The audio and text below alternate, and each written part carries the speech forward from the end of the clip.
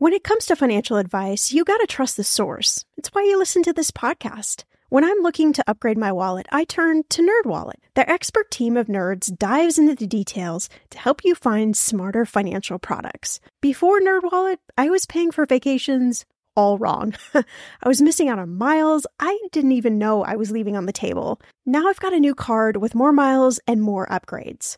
What could future you do with more travel rewards?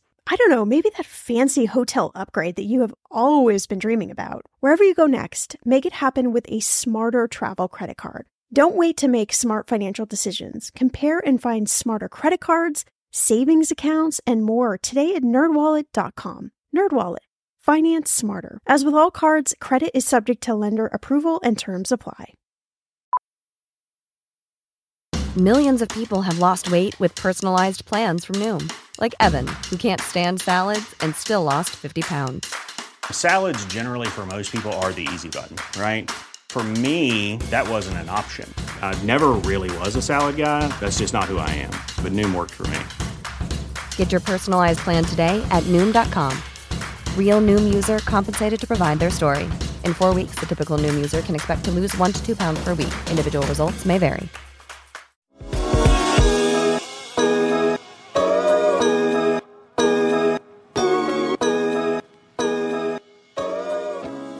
Oh man, have you ever I'm sure you have. You come home and you have to cook something and then you eat it and you're like, this was fine. I guess I'm exhausted. I just think not having to cook at the end of a long day is such a privilege and a pleasure. Of course people like it. Welcome to Everyone's Talkin' Money podcast. I'm your host, Shauna Game. There's no judgment, no dumb questions, just smart conversations about you and your money. So come on in and grab a seat. Everyone is welcome here.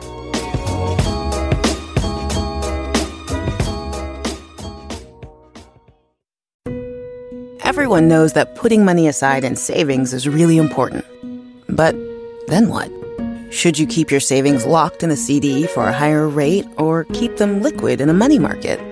Can your checking account help you save too? Or is it about creating the right combination? We believe real banking is a conversation. Let's talk about the savings options that are right for you. Learn more at sandyspringbank.com. Member FDIC.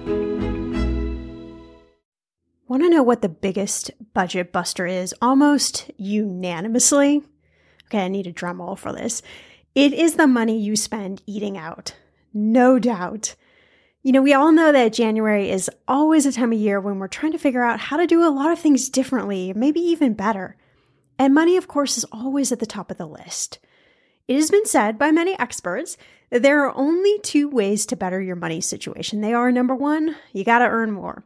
Or number 2, you got to spend less.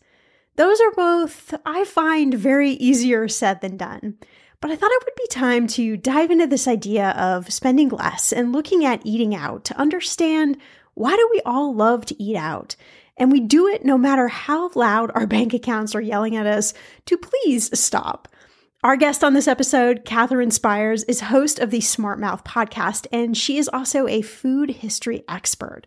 So Katherine believes the why behind eating out is very simple. It's just we're all plain exhausted.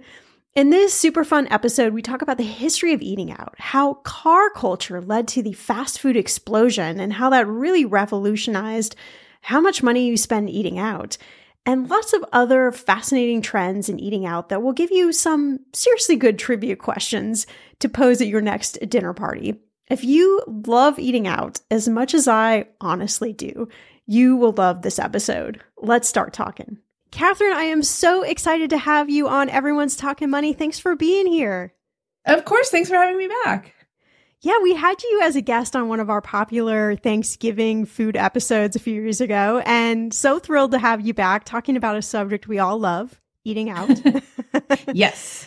And I know from working with people for years that eating out is like the biggest budget and goal buster. I mean, if we want to figure out where everyone's money goes wrong, we usually look to where where we're spending money eating out. We all have this like ability to spend money on eating out with just kind of like reckless abandon. I'm sure that's never happened to you, right? Oh, of course, never. I've never been shocked by my credit card bill. Well, through my research, I could see that the dining out really originated in France and China long before, obviously, it came to the US. And in a History.com article, it said that as shown by the history of restaurants in both China and France, you can't have restaurants without a large and hungry urban population. So it looks like the first restaurants in the US popped up somewhere in New York City, which makes sense, which is where the urban population was. But there's a lot we don't know to this story. So tell us what you know about, how this love of eating out really started for us. Well, I will say that, like you said, restaurants as we know them now sort of originated in France and in China, because France and China are sort of like the world's culinary leaders in all ways. But depending on how you define restaurant, and I think, in the pandemic, we kind of expanded our definition because there's ghost kitchens and there's pop-ups and there's all that. You could say that restaurants really go back to ancient times. There is record of them, written record, as far back as ancient Egypt, which means they were, I'm sure, in other places as well. In ancient Greece and Rome, they had snack bars. Really? So is that a restaurant? I don't know. You go outside your house, you pay for pre-prepared food. Maybe you don't get to sit down, but I think it kind of counts as a restaurant, perhaps. I kind of like that, right? So it's like we've kind of come back to how it was many, many, many, many, many years ago, like redefining eating out. Absolutely. Yeah. And, for most of human history, not every house had an oven. So if there was a commercial baker in town, you could actually pay for oven time. Sometimes there were people in your little village who owned an oven and they would charge. You could bring your prepared meals over and they would bake them for you. That's kind of restaurant-y. And then, of course, as you mentioned, like big urban areas, I definitely think that that's sort of the East Asian model. Because in China, going back at least 1,500 years, you see record of these amazing restaurants that were just like the end all, like you could feast in ways you couldn't feast anywhere else than at these restaurants. And then in Japan in the 1500s, they invented kaiseki, which is sort of an immersive experience in the modern terminology. It's all about the seasons and art and like the right tableware. So that's one big center for restaurants or cities. And then also just like traveling. If you're setting out into the unknown, you're going to have to stop and eat somewhere. And so that's, a lot of people, there's that whole trope about the people who really made money during the gold rush were the people who owned the hotels and the restaurants and the general stores. Because people who don't have established farms, they got to eat somewhere, right? Interesting. I mean, this may seem like kind of a silly question to ask. I'm not going to use the word dumb, but a silly question to ask. Like, why do you think we all love eating out? Like, what do we get from it? Oh, man. Have you ever I'm sure you have. You come home and you have to cook something and then you eat it and you're like, this was fine. I guess I'm exhausted. Right. I just think not having to cook at the end of a long day is like such a privilege and a pleasure. Of course people like it. Right. I mean, who wouldn't, to have someone else cook some amazing, delicious food for you? Exactly. So then, okay, so we got that in the US. It really started in New York, which is where like most of the population really started, at least on the East Coast. Mm-hmm. When did eating out here in the US, when did it really take off? So I would say it correlates a lot with car culture. Okay. Because, it became easier to go places once you have a car, right? And I think that you will find, everything just developed so quickly post-industrial revolution. And I think like everything in the 20th century, everything exploded, including restaurants. Yes, that makes sense. I mean, you think about sort of the car culture and people out going places and then they've got to stop and eat somewhere. And you think of like Route 66 and people taking these like driving trips with their family. And so, I would imagine that really supported, like when we got more highways and just routes, that really supported, restaurants popping up. Yeah, that's absolutely right. The highways, and then you have like roadside diners and fast food restaurants. It's all part of the same thing, I think. So when I was thinking about this conversation we were going to have, it reminded me of the story, which was, I guess, kind of the, precipice for having this conversation. And there was this couple that I had worked with a couple of years ago, and they said, hey, we're like trying to buy a house, and we've been trying for years, and like something isn't working. And they lived in Hollywood and in what was at the time a rent controlled building, and they made very good money. Like between the two of them, I think they made somewhere around like $150,000. And so they just was like head scratching, couldn't figure out why they weren't able to save for a house. And so they hired me, and I came over and I'm like, okay, do you have a budget? And they're like, yeah, here it is. And I'm like, when did you last look at this? And they're like, oh, I don't know, a few months ago. We haven't really changed anything. Well, they had a line item for eating out, and they thought they were spending like $300 a month, but they told me that they loved treating their friends. Like that was something they were really passionate about. And they would go to these restaurants, and they would, have a nice bottle of wine and like treat their friends. And so when I did some research behind the scenes, I saw that they were actually spending somewhere between like $3,000 and $5,000 a month eating out, when they thought they were spending 300. And like their eyes got big, and they were just in shock. Like, how was this possible? And I think it's really interesting, like specifically around eating out. We talk about like our passion for having somebody else like cook us something, but when we're talking about money, it does this like weird thing where we just have like almost like selective amnesia. We don't like add up how much we've eaten out, and we really let money like sabotage so much because we don't want to come home and cook food. I just think it's really kind of interesting that happens to us. I wonder what your thoughts are. I think it's because you got to eat, right? So maybe you don't think of it. It doesn't seem like a big purchase. Like if you have to fix your car or something, you literally have to eat every single day, sometimes more than once. I will say though, that the difference between thinking you're spending $300 and actually spending $3,000 to $5,000, that's astonishing. I am astonished. I know. It really was. I mean, I was astonished. Like I was like, come on, like you guys have to be, you have to know you're spending, and they were just like, no, we really, I mean, we thought we were maybe spending a little bit more, but we didn't really have, an idea. And then when they made sort of the shift to go back to, a more reasonable number, within like 4 months, they were able to buy a house because they had that down payment saved. But I think that really goes to like the emotions around money, but also the emotions around eating out and going to some place, especially if like you've had a crap day.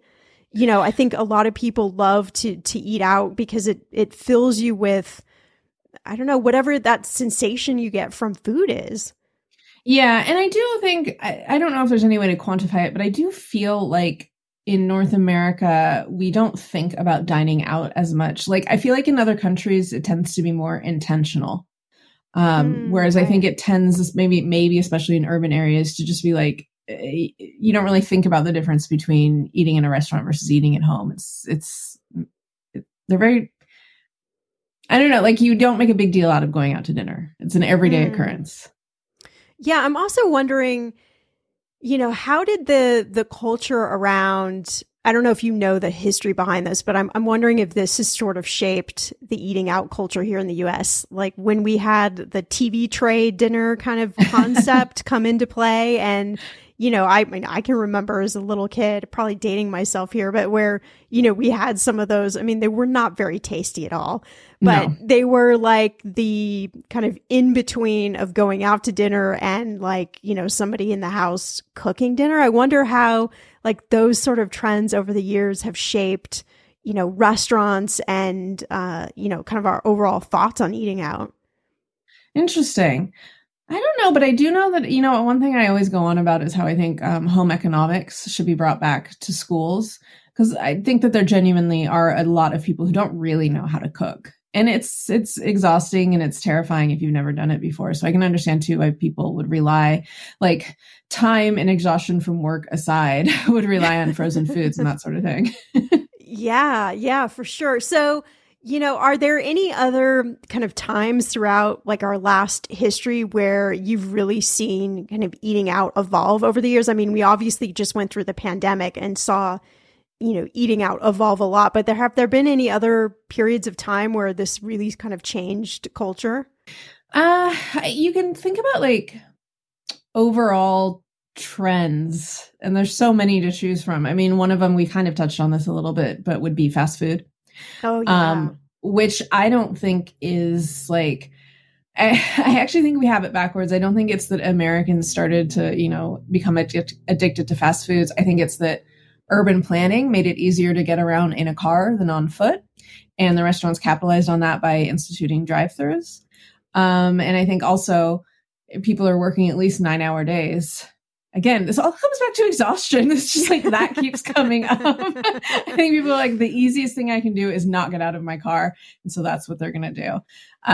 So I think that has had a lot of influence on the way Americans eat. And then sort of in line with city planning, but like a little bit of just a corollary to it is when, more and more people immigrate to the United States over time and they bring their food with them, and Americans have become more sophisticated about other foods. And I know what the stereotypes are about United States citizens, but I actually think we have a greater knowledge and appreciation for the world of cuisine than in a lot of other places. We're lucky to have exposure to a lot of the world's food. Do you know, is there a specific kind of food that we love to eat out the most, or does that just totally differ depending on where you live? I've actually looked into this multiple times, and I'm really frustrated by the way the research is done on this, because the way it's always broken down is like by fast food restaurants, fast casual restaurants, casual restaurants. Right. Like, well, that is not that interesting of a differentiation. Also, I don't think it's telling us how people would prefer to eat, all things being equal. I think it's that most restaurants in the United States are fast casual. Obviously, I think a much more interesting way of looking at it would be like, which country's cuisine do we like eating the best? But I haven't seen any research, large-scale research, that goes in any deeper than like Mexican versus Italian, which is just so everyone likes Mexican and Italian. Like, right. I don't need to know about that. Who doesn't? Yeah. Can you pinpoint, like in your personal history, what has been like you would quantify as the most amazing meal out you've ever had? Oh my goodness. Well, I mean, given my work, I've been really lucky to have a lot of most amazing meals, and they've really run the gamut. Sometimes a new, flashy, expensive, fully subsidized by investors restaurant will come out, and the food is something you've never seen before. And that's always very cool. But then also, especially living in Los Angeles, where we've got the San Gabriel Valley, which is famous for its Chinese and Vietnamese food.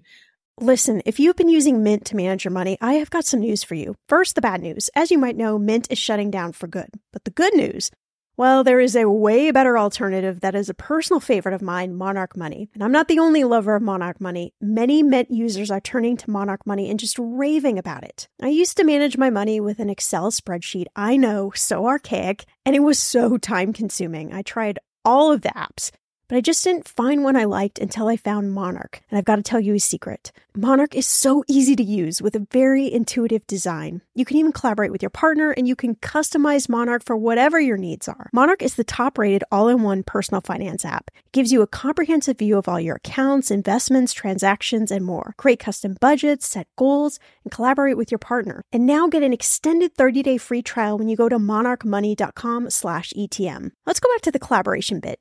Because we know money is a leading cause of divorce and breakups, Monarch has built-in collaboration features so you can invite your partner at no extra cost. You can see all your finances, make a budget together, get insights on your cash. Yes, cue the confetti. There will literally not be any more arguments over money. And if you've been frustrated with personal finance apps that are cluttered with ads, difficult to use, or rarely updated, so was Monarch. They built a new kind of personal finance app that's intuitive and powerful, ad-free, and constantly improving based on customer feedback. Monarch has a tool that allows you as well to easily import your data from Mint. You can keep all of your tags and all of your categories. After trying Monarch for myself, I understand why it's the top-rated personal finance app. And right now, get an extended 30-day free trial when you go to monarchmoney.com/ETM. That's monarchmoney.com/ETM for your extended 30-day free trial. Financial anxiety, anyone? Yeah, you're not alone. But worrying about it doesn't help. Earnin does. Earnin is an app that gives you access to your pay-as-you-work up to $100 per day or up to $750 per pay period. You just download the Earnin app and verify your paycheck. Then you can access up to $100 per day as you work and leave an additional tip. Any money you access plus tips are automatically repaid from your next paycheck. So how would you spend the money you get from Earnin? Well, honestly, my hubby and I have been feeling a little bit disconnected lately. That's what happens after you've been together about 12 years. So I would spend the money on a special date night with dinner and maybe bowling, to bring back some of that giggly excitement that we both felt at the beginning. Make Earnin a part of your financial routine and join Earnin's over 3.5 million customers who say things like, when I think about Earnin, I think about financial stability, security. Gives me a lot of peace of mind. Download Earnin today, spelled EARNIN, in the Google Play or Apple App Store. When you download the Earnin app, type in Talkin', TALKAN, money under podcast when you sign up. It will really help the show. Talkin' money under podcast. Subject to your available earnings, location, daily max, and pay period max. See earnin.com/TOS for details. Earnin is a financial technology company, not a bank. Bank products are issued by Evolve Bank and Trust, member FDIC. I'm Samantha Cole, host of the new season of Understood, the Pornhub Empire. Over the course of 4 episodes, I'll tell you how a horny YouTube knockoff in Canada came to dominate the porn world, only to shatter their cheeky reputation in a massive scandal. The Pornhub Empire is a new season of Understood from the CBC. Available now wherever you get your podcasts. I can go to a restaurant that has the Chinese food of a certain region and I've never experienced it before. And I'm literally eating something I've never eaten before, or like a seasoning mixture I've never experienced before. So if you want to put the time and effort into it, you can have so many amazing dining experiences just by like checking out everything that's out there. And of course, that means that you have the time to do it and you have a car and you have the money to do it. And also it's easier said than done, but it is something that people can do. Yeah, I like that a lot. And I've certainly over the last, 10 plus years, married my husband, and I've sort of reimagined eating out. Like I used to want to go to maybe what you would classify as like a fancier restaurant. Like I thought, okay, that's the experience of like going out. Mm-hmm. But now my favorite places are like the small mom and pops that, I could have like a burger, like a really good burger every single night of my life. Yeah. Yeah, me too. And I just find more joy, I think, in, going to smaller places where maybe they specialize in like one dish or something like that. Like for me, it just feels like if I'm going to spend my money on eating out, like I want it to be like a really good experience. I'm sure you've had those times where you've gone out to eat and you've spent a lot of money and you're like, I could have just eaten at home. Like I really didn't need to do this. Yeah, exactly. And of course, people are looking for different things when they go to restaurants. Some people are less interested in the food and more interested in like gorgeous ambiance or gracious service or something like that. There's lots of different things you can look for in your dining out experience. Yeah, I wanted to go back to a little bit of the fast food culture. I was doing some research and I was really amazed that the first fast food restaurant was actually in 1921, and it was White Castle. Mm-hmm. And I went to school, college in Indiana University, and I never set foot in a White Castle. And I would tell you, there's not that there's anything wrong with it, but there were, a lot of stories of people eating White Castle and, maybe having to sit on a toilet for an extended period of time. And so I thought, that's probably like not the experience I want to have. So I found it so fascinating that was the first fast food restaurant. But I also think it's really interesting. There was an article I found in the Smithsonian. It says that there's this emotional component to which we like fast food to be indulgent, a treat, a kind of unhealthy, like guilty pleasure. And so when I think back to money, like our food system really comes back to money. We create this like cheap food so everybody can afford it, but it isn't great for our bodies. Then we have these like expensive medical conditions like diabetes that are on the rise, but it still doesn't stop our love from fast food. Like, how do you think fast food, like, where do you think it fits in the equation of eating out? Is it just that it's so convenient? I mean, I guess, again, like, I feel like it's convenient because of the way that American culture has been set up. I mean, like, the actual physical part of it with the civic planning. But I also think that they didn't make fast food cheap so that everybody could enjoy it. I think they made it cheap so that everybody would eat it. You know, we've all seen these reports about how it can actually be less expensive to get fast food than to go grocery shopping. And I think that's by design, in the same way that they hire the world's best scientists at these fast food restaurants to make sure that the food tastes delicious. That's why anytime someone says that McDonald's tastes gross, I'm like, I don't believe you. They have spent billions making sure that it is delicious. There's plenty of reasons not to eat it, but it's not that it doesn't taste good. So yeah, the food science and the car culture and everything, it's really hard to get away from eating fast food. I don't think it should be considered a guilty pleasure, just because I think there's very few things on this planet that are pleasures that we need to feel guilty about. Right. Sometimes it can be the only option. For instance, late at night. And even if you're not partying, maybe you work the swing shift. That's the only thing that's going to be open. There's a lot of reasons why people don't stop eating fast food. Which hence comes back to exhaustion again. Yeah, that's like, it's such a through line in American culture.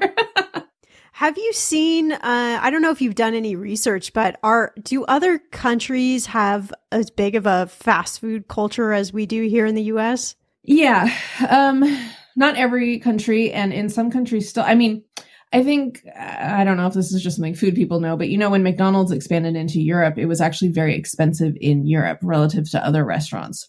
I think that's less true now. The prices have somewhat evened out. But I do think that people, I think I already said this, but they're more intentional in other countries about going out. Like, I think about how in Japan, it's a big cultural thing to buy a bucket of KFC on Christmas. That's purposeful. They're like, okay, this is the tradition that we are going to do. Something I think about a lot is Korean barbecue, because I've heard so many people in America say, like, I can't believe Koreans eat like this every day, but they don't. Right. Going out to barbecue is a big deal. Like, and it should be. This is like such an indulgence. I think it says something about Americans that so many of them think that this is how Koreans eat every day in Korea. It's like, no, I think that in other countries, people go out to restaurants because they specifically want a specific dish or something like that. Yeah, it kind of shows our lack of understanding or empathy for other cultures. Yeah, that's true. And also forgetting that everything is so easy to obtain in the United States. And then, of course, you can sabotage yourself, like your example of the people who are spending $3,000 a month going out to eat. but think about how easy it is to do that. That's crazy. Yeah, I mean, it is crazy. I can remember being a kid, and there were specific nights of the week when it was like, okay, we're going to go eat out. And we had like our regular restaurants. I mean, there wasn't as many choices. And I was, a kid, grew up for about 7 years in Houston, Texas, and there wasn't that many places that you can choose from. And some of them were, obviously chain restaurants. I think back then they had a little bit better quality of food, but I can remember the conversation being around, we're going to eat out. And it always having this buildup that was kind of like a special occasion. That was something that we didn't do all the time. So I like hearing that other countries and cultures kind of have that same sort of approach to eating out. And I wonder if we brought that more into our own lives, that might change our relationship a little bit with eating out. Maybe have it feel more like a special moment. Yeah, absolutely. But I think that so many things would have to change. In a lot of other countries, existing is lless expensive. So the restaurants maybe are more expensive, but that's okay because your rent isn't taking 70% of your paycheck. So it's a structural problem. excuse me, it's a structural problem that almost has nothing to do with the restaurants itself. It's about the entire culture. I love when the onion starts to get start digging down. That's when it starts to get really juicy and exciting for me. Because you're absolutely right. Like if we're going to look at that, stack of bricks, we have to really kind of get down to the bottom and figure out, what's really going on. And, I want to talk a little bit about yourself. You cover so many amazing topics on your podcast, Smart Mouth, and everything from where do we think al pastor comes from to, I love this one, mayo and menstruation. So, tell me a little bit about your podcast, like how this evolved and what gets you so excited to talk about food and food history in this way. Yeah, I've always been a food writer, but I've always been more interested in sort of the story behind the plate than the actual taste of the food on the plate. I like the why. Like, why do people eat what they eat? So Smart Mouth is a great way to do that because I have a guest and I ask what their favorite food is. And then we talk about the history of that food and you get to like be nosy about an individual's life and past, and then also learn a lot of cultural information through food. I think that you could easily argue that food informs culture, culture informs food. They are intertwined. So it's actually like a much bigger picture. And then with the Smart Mouth newsletter, where I have contributors writing, I have people from all over the world. So they are able to tell stories that I don't have the kind of access to. I would never have known about in France running through cabbage fields while you're on your period. That's not something that they talk about in the guidebooks, They should. I agree. What do you have like a favorite episode?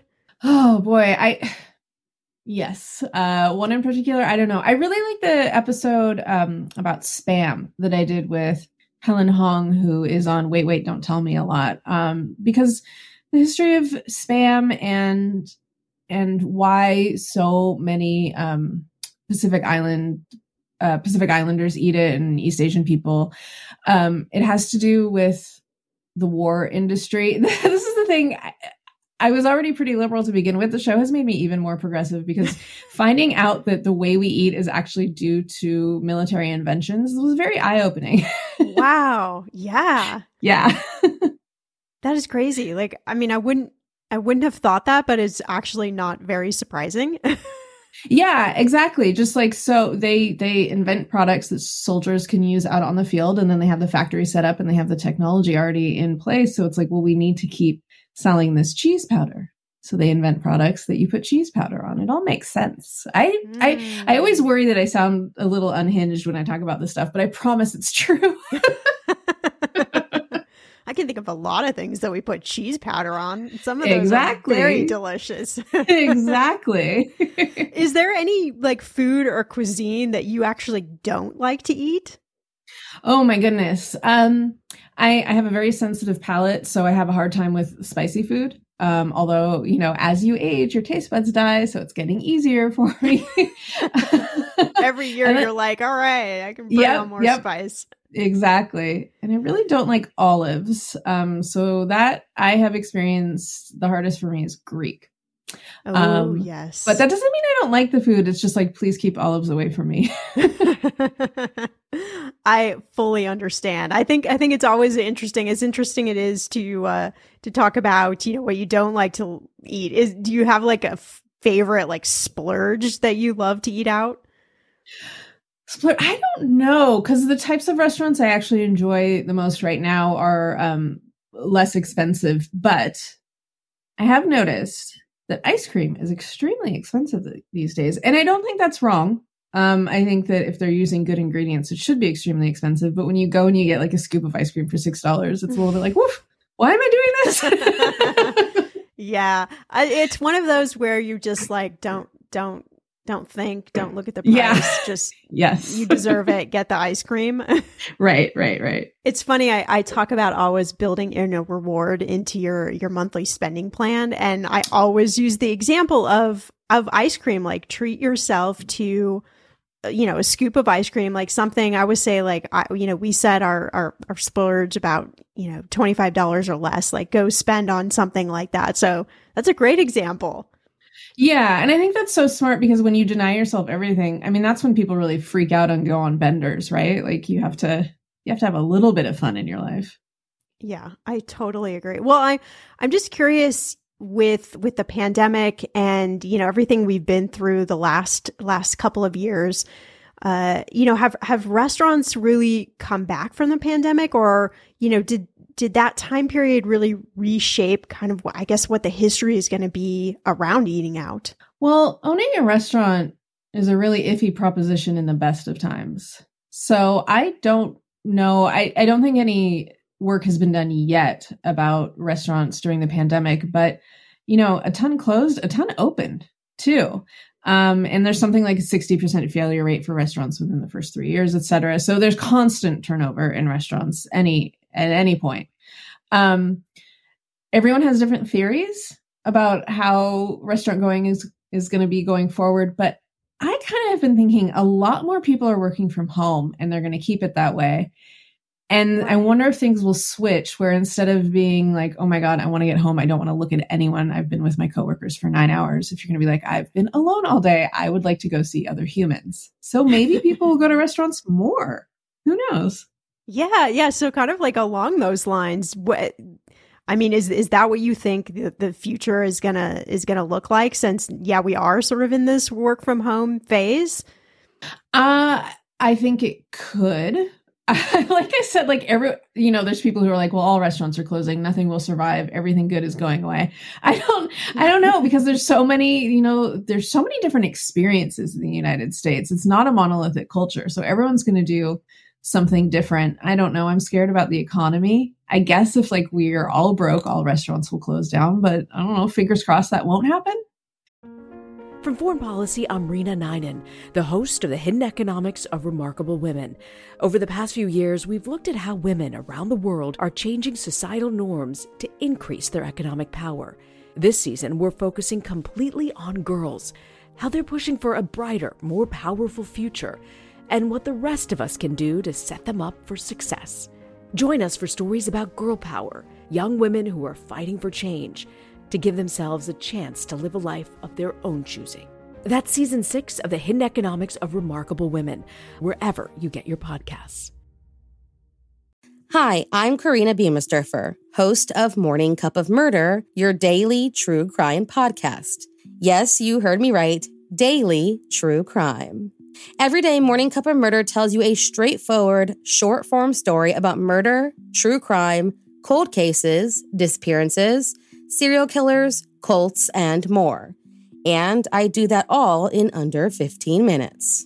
With over 3 years of stories and over 20 million downloads, the Morning Cup of Murder podcast has become a staple of so many people's daily routines.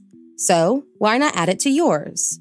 Stream Morning Cup of Murder everywhere you listen to podcasts, and remember, stay safe. O'Reilly! You need parts? O'Reilly Auto Parts has parts. Need them fast? We've got fast. No matter what you need, we have thousands of professional parts people doing their part to make sure you have it. Product availability. Just one part that makes O'Reilly stand apart. The professional parts people. O'Reilly Auto Parts. Yeah, let's do some serious finger crossing. Yeah. Well, I think that if we look back at the history of eating out, what we can see is that no matter sort of what's been going on with the economy, people are still figuring out some way to go eat out and to have that little tiny slice of heaven, if you will, eating whatever they think is delicious. Yeah. And that's another thing too. When you go out, you don't have to get a 3-course meal.